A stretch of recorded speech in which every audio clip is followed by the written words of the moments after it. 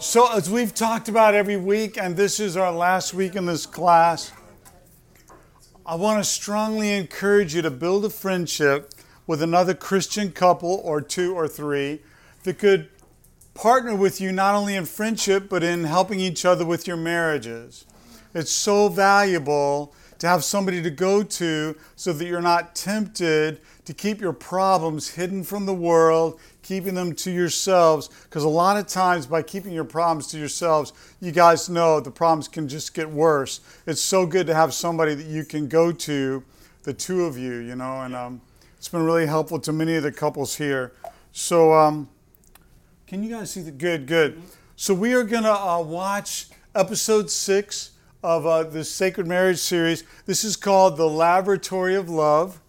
Okay, I'm going to switch over to the slideshow with some questions on it. But does anybody have any initial responses, any initial comments or questions, in particular comments to the video we just watched?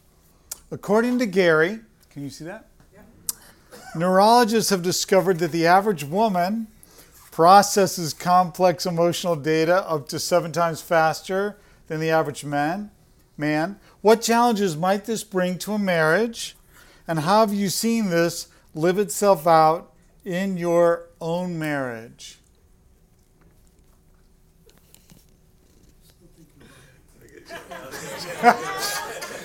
Brother says, I'm still thinking about it. I Dave. can just say that explains a lot. What it explains is as an example, we've had a long time ago, early in marriage, where something wasn't going right, and I don't even remember what it was, but she wanted to sit down and talk about it, and so she's talking and explaining, and is like waiting on an answer. I'm like face to face, I'm waiting on an answer. I'm like, I don't have an answer. And honestly, I had to just think about it and kind of like, whether it was rudely or right or whatever, but it's like, just stop. We had to stop, and then I had to process it, and it took a while. And it was probably the next day before I really had an answer that was even comprehensive, you know what I mean? Or anything that made any sense at all. It took me a while to just figure out what was going on.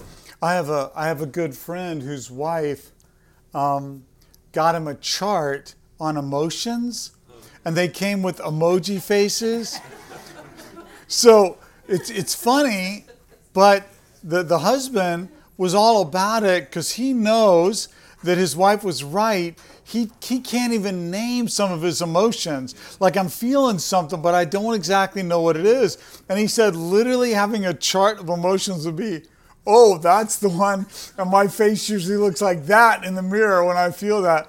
And so I do think for a lot of men, it could be a journey, like just, getting in touch with your feelings and what you're thinking about things. Anybody else on this? Yes? I think the challenge with this is that if you don't have this knowledge, it can come across as indifference. Good point. And just not caring. So it can come off as this person is indifferent, they're selfish, and they don't care. Because in the moment, as a woman, you're feeling something, you're sharing something, and you want a response. And you're not thinking, oh, I'm just processing a lot quicker than you're just thinking, okay, so you don't even care to respond to how I'm feeling right now. And then, so, okay, you don't care then. And for me, I'm a shutdown. I do not argue. I'm not yelling, I'm not screaming, we're not arguing. I am okay, you don't want to talk about it, we just won't talk about it. And then I'm just done with it and we just move on. But I'm still, because you didn't say anything. So learning and seeing this, and it just, it just makes sense. It's like, oh, this makes so much sense right now. It makes so much sense because my husband does take a little bit longer to process, but in my mind, I'm not thinking that he just needs time to process. My thinking is he just wants to avoid the conversation. Well, I'd like to respond to this with a viewpoint. I'm going to take a risk and share a viewpoint between men and women. If you guys disagree with me, that's okay. But I think that a lot of times men are more goal-oriented and women are more relationship-oriented. And so a lot of times men are thinking about, how am I doing on my job? who's playing each other in the football or the basketball game or whatever. Their focus is on achievement and goals. And literally, I think some of what you fear is the truth. And that is, maybe they don't initially care about the emotional side of things, and they have to learn to care about it. Pam, I've already said this several times in this class, Pam has had to teach me how to love her because I didn't know, and that it's a journey. And so I think a lot of times men may seem like they don't care because they initially don't, not because they don't love you, but because they're just not used to being oriented that way. And I think a wife has to say, we're in a relationship here, be willing to think relationally. So I don't know how you feel about that viewpoint, but that's my perspective on that. Yeah, Stephen. Yeah, I think this question relates to a D group that we had last night with my brother. Rob was in that D group, and he shared a great chart with the men in the group. He talked about that a lot of times men's emotions are like an iceberg, and most of the emotions, fear, whatever, is under the water. But the only emotion that stays above the water is anger. Right. And so everything that they feel, it could be sadness, it could be whatever, but it comes out as anger because we're not in touch with our emotions a lot of times. Yeah, that's great. That's great. I think usually a man's initial reaction to fear is anger. That's how he deals with it. Not always, but often. So any other thoughts on this idea? Yes, Phil. Well, the second part of this, how do you see this lived out in your marriage? With me, it comes up a lot with Stacy, and I've learned that if I've had a rough day, or it's a part of the day where I just need some time to kind of settle and get to a better place with whatever has happened, I just have to tell her, hey, I need a moment. I need some time. If she's asking a question, if it's something about, dinner or whatever, where we want to go, or whatever that's going on, and sometimes it might be multiple things. I've learned that the quiet approach and not saying things, will get her upset. So I've had to learn that, hey, I hear what you're saying. I just need a little bit of time to kind of circle back on this. Is that okay? Yeah. Is that okay? Can I have like 10, 20 minutes or whatever, and then we kind of go from there. And that has helped. Yeah, and I think you're speaking to something that's even bigger than this, and that is that it's my view that like married couples have to learn each other. You just got to learn how the other person ticks, and sometimes they're not trying to hurt you, they're not trying to ignore you, they're not trying to be callous, they just communicate in a different way, and you guys, it's a dance, like you guys have to get used to how each other moves, figuratively speaking. Yeah, Michael. Man, the guys are all doing the talking. This is pretty good. The men are stuffing up here. Go ahead, Mike. I was thinking about what you said and someone else said. In reference to making that connection, it takes me a while to process my feelings, and I really appreciate my wife because a lot of times she kind of helps me to identify feeling words, because I don't use feeling words to describe the situation or whatever. But the part that you were mentioning about caring, I think I agree with the part that we need to be taught to know what to care for, because at the current time, for me personally, I don't know what I'm feeling, and I don't even know what I should be feeling, and it takes a while to process, because I'm like, what's happening? If I do feel something, I don't even know what it is, and then we, need to process, and it usually takes a while to, maybe after prayer and, maybe hours later or probably the following day, then I make a connection. But I think that's something that we definitely, I know I definitely need practice and training to continue to identify when it comes to emotion. Amen. I'm just realizing the Bible has a lot of stuff in it about emotions. It has stuff about fear and about anger and about shame and about guilt and a lot of other things. So I'm encouraged that the scriptures are like a relationship toolbox, So any other comments before we move on to the next question? Yes? Yeah. Okay. It's funny because I guess I'm the complex one in our marriage where it's really hard for me to express my emotions, and he's right there knowing what he feels 24/7, and it's really hard for me. So it can be reversed sometimes. Exactly. Okay.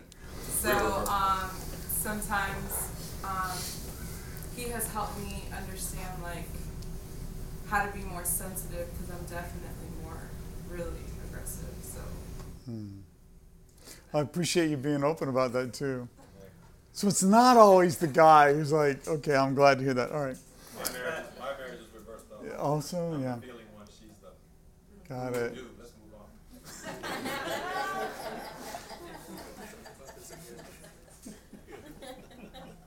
All right. When a couple realizes that much of what they had hoped to get out of their marriage relationship turned out to be a mirage, what possible courses of action are available to them? How have you seen people respond when they came to the understanding that their marriage would not provide all they had dreamed that it would? So what possible courses of action are available, and how have people responded when they realized that marriage was not going to make every last dream come true? Any comments on this? Yes? It's not healthy, but shut down, right? So you just shut down because you don't really have the tools, or don't quite understand that this is not a Hallmark channel, and this is not, this is real life. So I think shut down is not a great response, but that's a natural response. Yeah, that makes sense. Thank you. Something I really appreciate about this whole series is he seems to be encouraging us to not give up. When it gets difficult to push through it, but I'm sure everybody, including me, has done the silent treatment thing when you don't know what to do next. So anything else on this? How do people respond when they realize not all their dreams are going to come true in this relationship? Yes? Certainly, a lot of routes. For me, I opted forgiveness, but it took a lot. There was certainly anger and blame in the first part. So not because of me, but through God and the Holy Spirit, I would say. I opted forgiveness in the first. And then in the second, I think it helped us really come to understand that it wasn't going to be in our marriage, but that it was through Christ that things would be what we dreamed of. And so but that's a long story made short, right? And again, through God's blessing, that we could respond that way. Thank you. Yeah, thank you. Man, the power of forgiveness. Wow. Yeah, Anna. Yeah, I had been married before, so I learned what I did not want in a second marriage, and it made me very grateful when I married Sal. So one of the things that helps me a lot, because I tend to be very demanding sometimes, and and so I realized that I had to kind of categorize what were the negotiables and non-negotiables.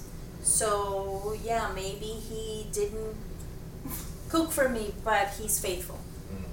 And because the spiritual and moral principles became more important, I was willing to give up the things that he wouldn't do for me, or him not doing the things the way I wanted them to be done, for the loyalty, the faithfulness, the respect, the spirituality. So those were the things that I said, those are non-negotiables, and I'll take those.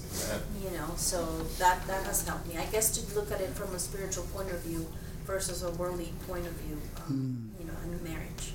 Yeah, thank you. Thank you very much. Yes, David. I remember seeing this video of someone who shared a lesson about how when you're dating, you have so many dreams, hopes, and wishes, desires. But once you get married, all these hopes, dreams, and desires become a very weighty set of expectations that you put on the other person. And that's what I did. I think I didn't do it consciously. and I never communicated. Say, hey, this is what I expect. And for some reason, I did it, and that put a lot of weight. And by the way, thank you, Joe. I think one of the times it was at church that I felt like I couldn't handle myself anymore. In the marriage, I felt like, man, I'm really failing at this. And I remember calling Joe and telling him about the, I said, hey, Joe, we need help. And Joe said, hey, can we come over tonight? And they came over, him and Pam came over right away. And I know that one of the things that I discovered over the years is that I tend to, there's been a lot of undealt things that I've been undealt with in my character, in my past.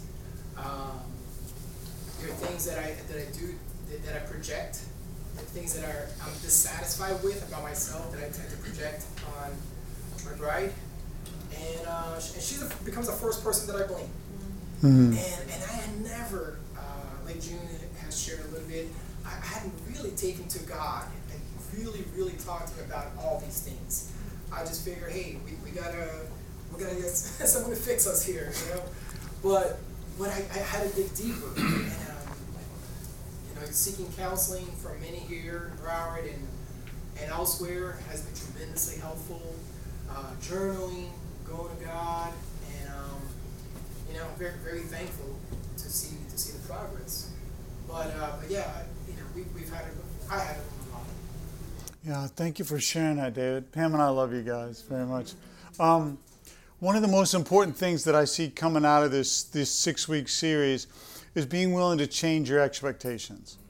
So, and actually the trajectory of this is not, so I need to change my expectations to a disappointing position. That's not where he's going, actually. I think he's going more towards, like, you're in heaven, all your dreams are coming true, to godly companionship. Like, companionship and being together is realistic. It's its own type of wonderful. But the lie that our culture has told us growing up as kids is this Cinderella story. And they lived happily. Have you ever noticed those stories stop at when they get married?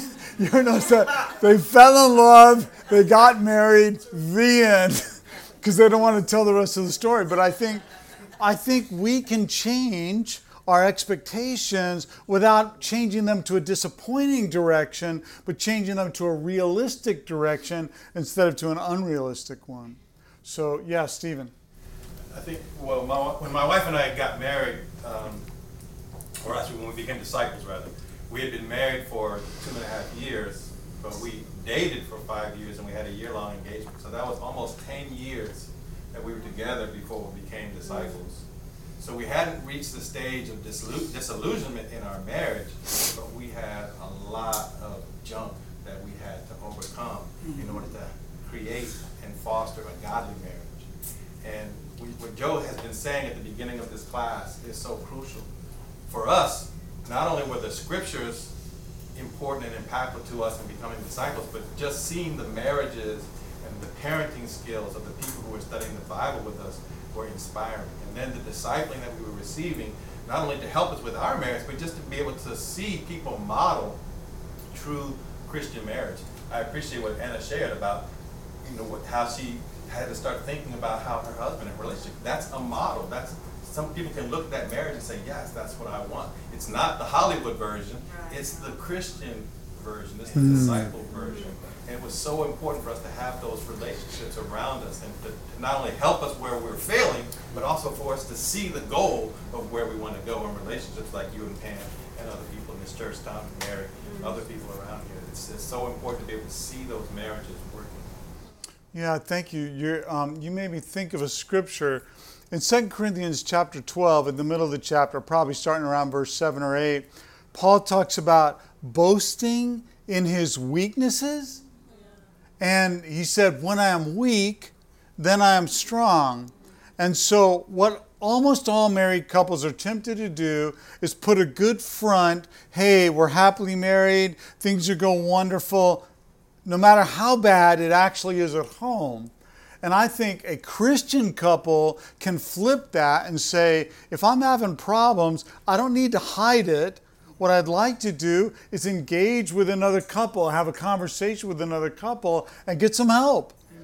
You know, like Dave and Eloisa have a really good marriage. Like, I think maybe he's exaggerating a little bit about how bad it was. I'm just telling you, they're a wonderful couple. But the fact that he's so open and seeks help, by the way, Dave is a model of this because he also does this as a business person for his business strategies as well as his Christian life, leading his community group and being involved in his family. He is wonderful at being humble enough and assertive enough to seek advice on things he's having problems with. So I think he's a really good example about that. I think all of us should have that side of our marriage where we humble ourselves, swallow our pride, and try not to put up a facade. Try not to put up like the fake side, hey, everything's wonderful here, you know, just to save face, which is going to go backwards.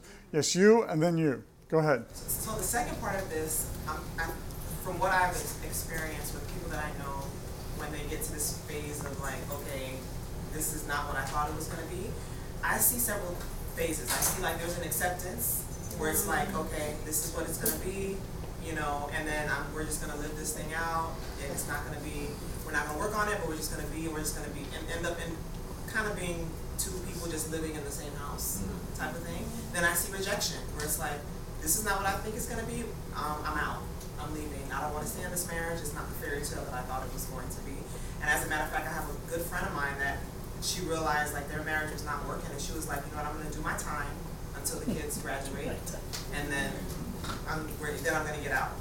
So it was that type of mindset. And then I've seen the repentance, when it's like, okay, my mindset has not been godly.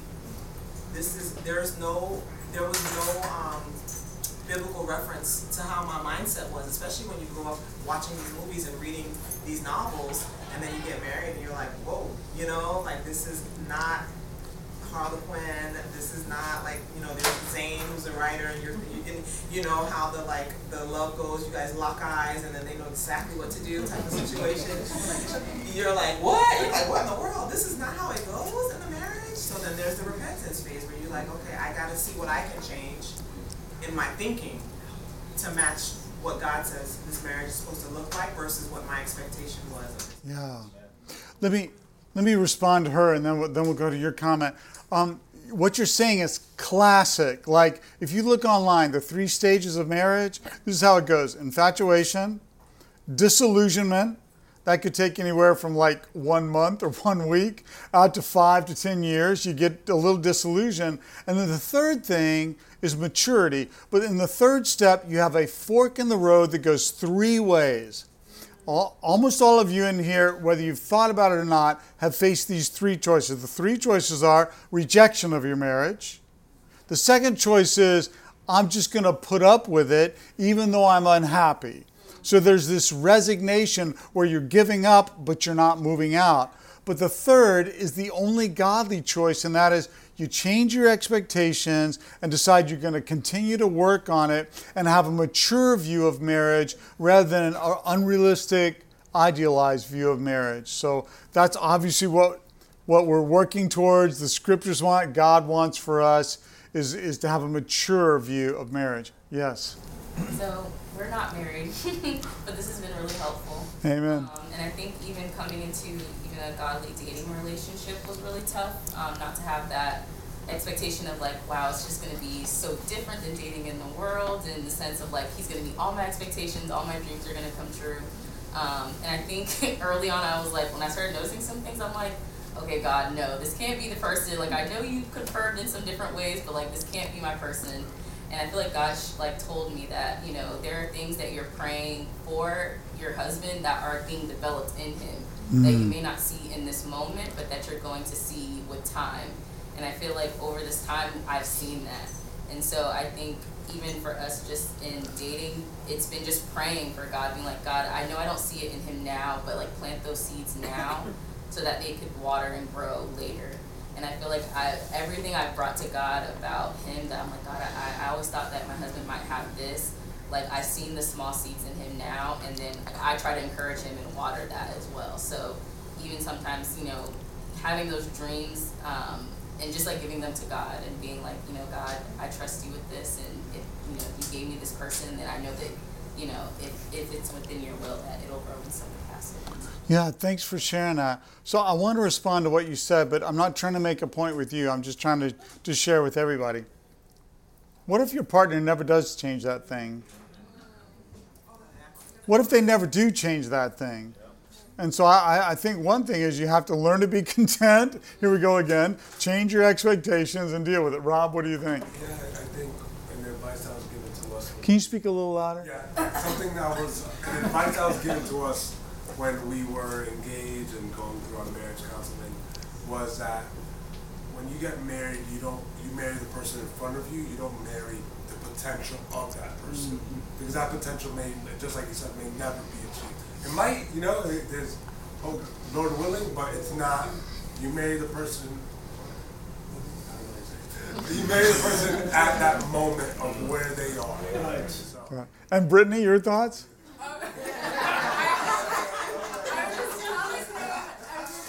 The important part in that was you marry someone's character and not on just the emotions of I'm in love. Yeah. So if you're content with what their character is at that moment, then that's what your marriage will also look like. Okay, good.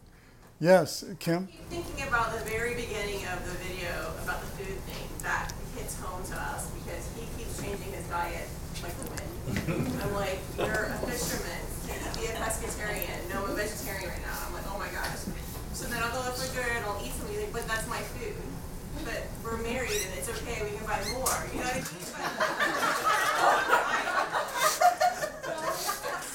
I appreciate that. I thought you said that because it's like a situation, right? So I appreciated the fact that the kids were like, Mom, why does that cereal have poison in the box? You know, I'm like, oh, that's awesome, you know?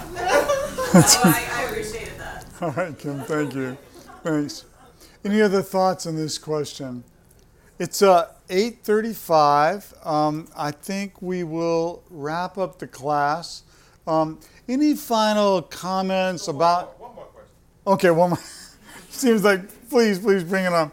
All these, that's back, isn't it? Okay, let's see. Explain your understanding of soulmate versus soulmate.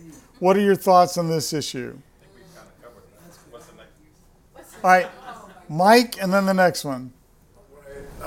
I have an opinion about the whole soulmate. I always thought God is our soulmate and our spouse is our life mate. Because Jesus made it clear there's no marriage in heaven, right? So we're our whole goal, you know, the greatest commandment is love God with all your heart, mind, soul, and spirit. Right. But going with that statement, I think what was being communicated is the sole of your shoes. That's going to be the person you're going to walk in life with. Yeah. You know, and I think that was the comparison that was being made in that, and that makes perfect sense. Yeah, thank you, Mike. So this will be our last question. Man, he never has short questions. All right, here we go. Often, an engaged person will speak of their soon-to-be spouse in glowing terms. We didn't already read this, did we? No. Okay, all right. All they are and all they do. On the other hand, married people can be prone to speak of their spouse in terms, where are we, of what they are not and what they fail to do. Why do you think this is? And how can we work against such negativity when speaking of our spouse? Well, I know for me, I struggle with disappointment in general in life. Like I wake up and think of things that I don't have, or things that I think I should be doing, or things I think I should have, or things like I have a lot of shoulds, And one of the scriptures I've been focusing on is, "But godliness with contentment is great." For we brought nothing into the world, we can take nothing from it. And so I think if I'm focusing on my godliness and my contentment, that just is kind of like the cure-all for my dissatisfaction with things, whether it be marriage or job or whatever, like God has given me enough, God has given me everything that I need, so I can be okay, you know what I mean? Like, yes. And we have heaven, right? So yes. we can be content. That's such a great point. a mindset that can make you negative is, I can patiently wait until my spouse fixes it. And I think that's a trap, because you have to be, am I content right now? Like right now, as it is right now, can I learn from God how to be content right now rather than waiting until my spouse fixes that thing, whatever it is? Yes. You, and then the one behind you. Yes, Portia, go ahead. So for me, in my experience in marriage, we've been married 7 years. We've known each other a total of 11 years, right? So we dated and then we've been married a total of 7 years.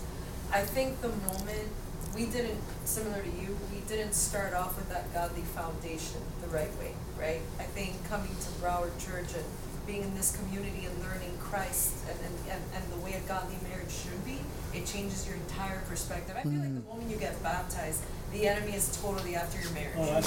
He's in your mind, he's in your heart, he's everywhere. He's making you doubt everything you do.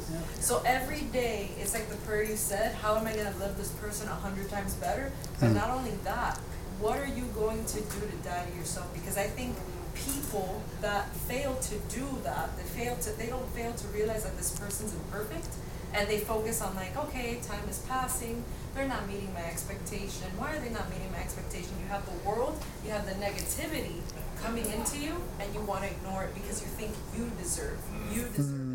And it's not about that. It's more about dying to yourself, serving another person, and choosing every day how you're going to love them better. I love that. You know, Portia, I'm not going to forget you, but I just got to say, I have found that being unselfish and self-sacrificing with Pam is like the little things, not always the big things, and they're harder. Like it would be easier for me to take a bullet for Pam than die to myself every day.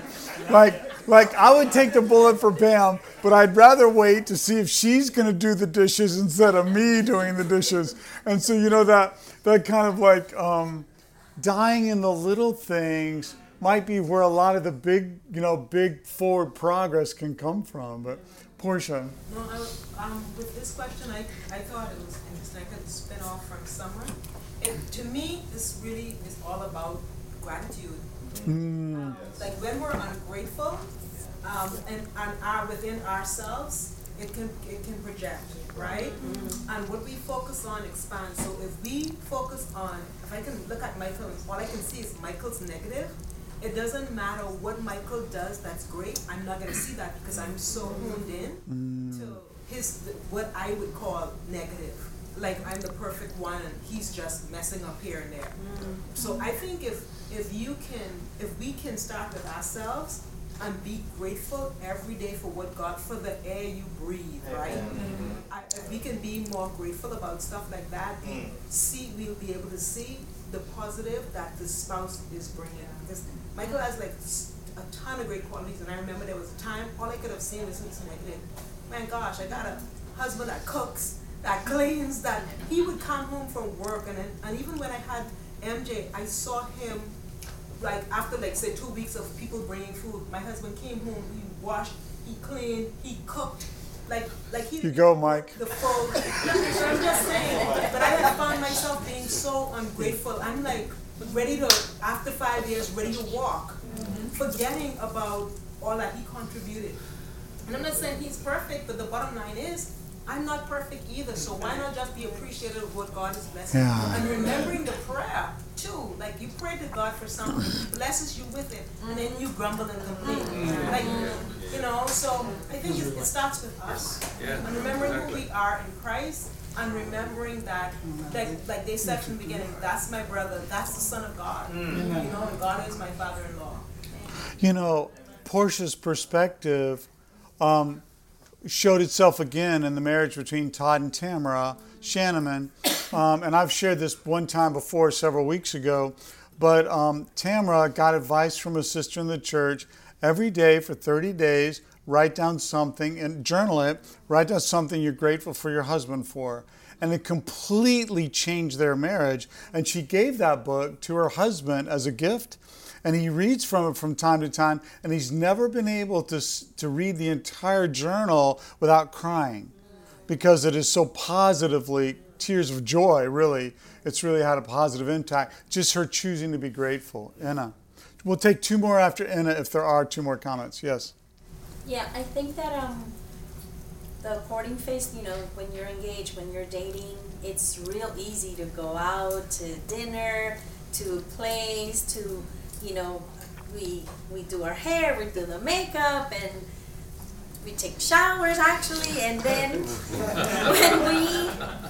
when the phase of being married and having bills and having children and having responsibility, it takes that enchantment away from the, you know, Cinderella stage, right? Yeah. So it makes it a lot harder, I think, because then reality kicks in.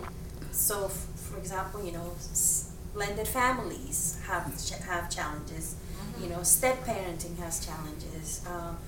You know, different cultures and families, because, you know, when you marry someone, you also marry their family. So true. So, you know, of course, when we're engaged and dating, it's just so beautiful and fun and just la la la. But then, you know, life kicks in. So I think that's the contrast between being engaged versus being married. And then, you know, how can we work against such negativity when speaking, I guess, of our spouse? I mean, for me, I just need to repent, to be you know, I can't be disrespectful to Sal, and you know, and then Ephesians 4:29 is, it's a scripture that helps me so much, and right now I'm working on be slow to speak and be slow to get angry, because I realize those are the daily battles, I guess, that we need to, you know, take God's hand in His Word. Because without Him, I would be a very disrespectful and ungrateful wife. Thank you for being so open about that. Yes, and then, all right. So tell me your name again. Blondie, that's right. And Dave, and we'll have to quit because we're out of time. Yes, go ahead.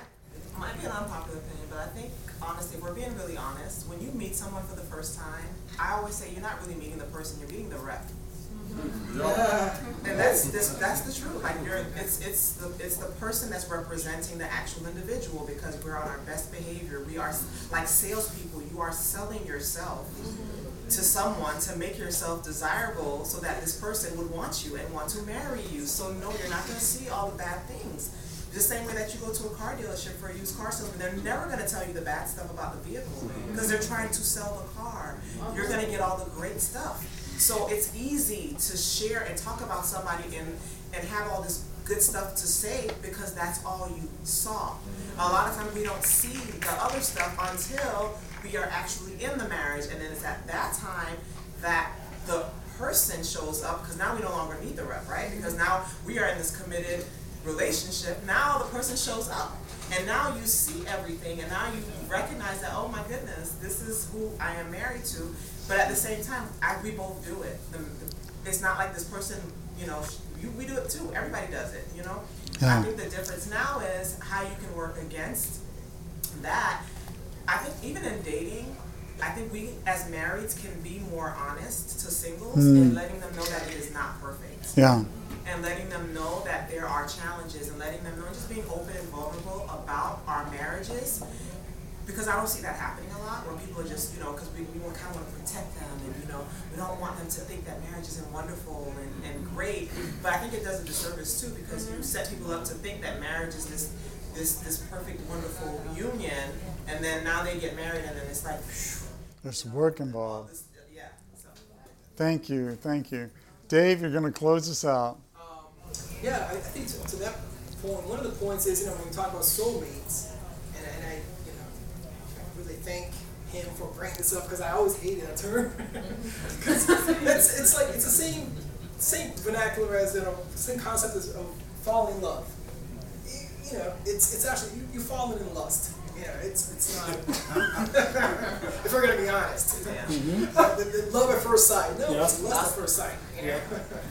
But what's interesting is that here in Psalm 23, David says, you anoint my head with oil, my cup overflows. You know, there's a sense of, I'm blessed, and I am filled to the full. I don't need anything else. But right before that, he says, you prepare a table for me in the presence of my enemies. And, you know, at first, that scripture always kind of confounded me, because I said, maybe God meant He prepares a table for me in my presence, you know? Why in the presence of my enemies?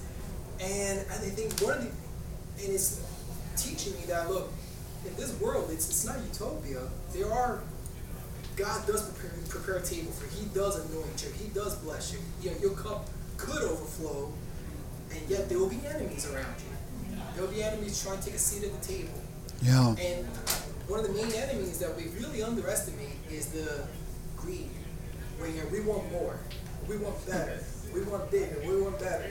And you know, I'm a huge fan of growth. I'm all about all the TED Talks, I go to conferences, books, coaches. I'm all about that. But you're not gonna see Tony Robbins talking about, hey, be content. You're not gonna see commercials. You're not gonna hear that talk about, hey, be content with who you are. Be content with who your spouse is. Yeah. And it's very un-American. But to your point, Joe, I think it's so important for me, my experience with doing something different every day. I know science confirms it. You know, you develop a different what do you call it? Six in my mind. Your brain. Every 7 years? Neural pathways or? Neural pathways, thank you. Once you start doing it all the time, instead of seeing, I see things this way, you know, to what someone was saying. When I wake up, I see all that I lack and all that he lacks, all that she lacks, you know. We start writing things of gratitude. When you start affirming what God has said about you, what God has said about life, you start to think differently. New pathways are created. So I think this is amazing. It's something so that we can take for granted. It's like, oh yeah, I've heard this before. Man, it's life-changing. Yeah, thank you. Let us use the challenges in our marriage to become more holy and more loving. All right, thank you guys.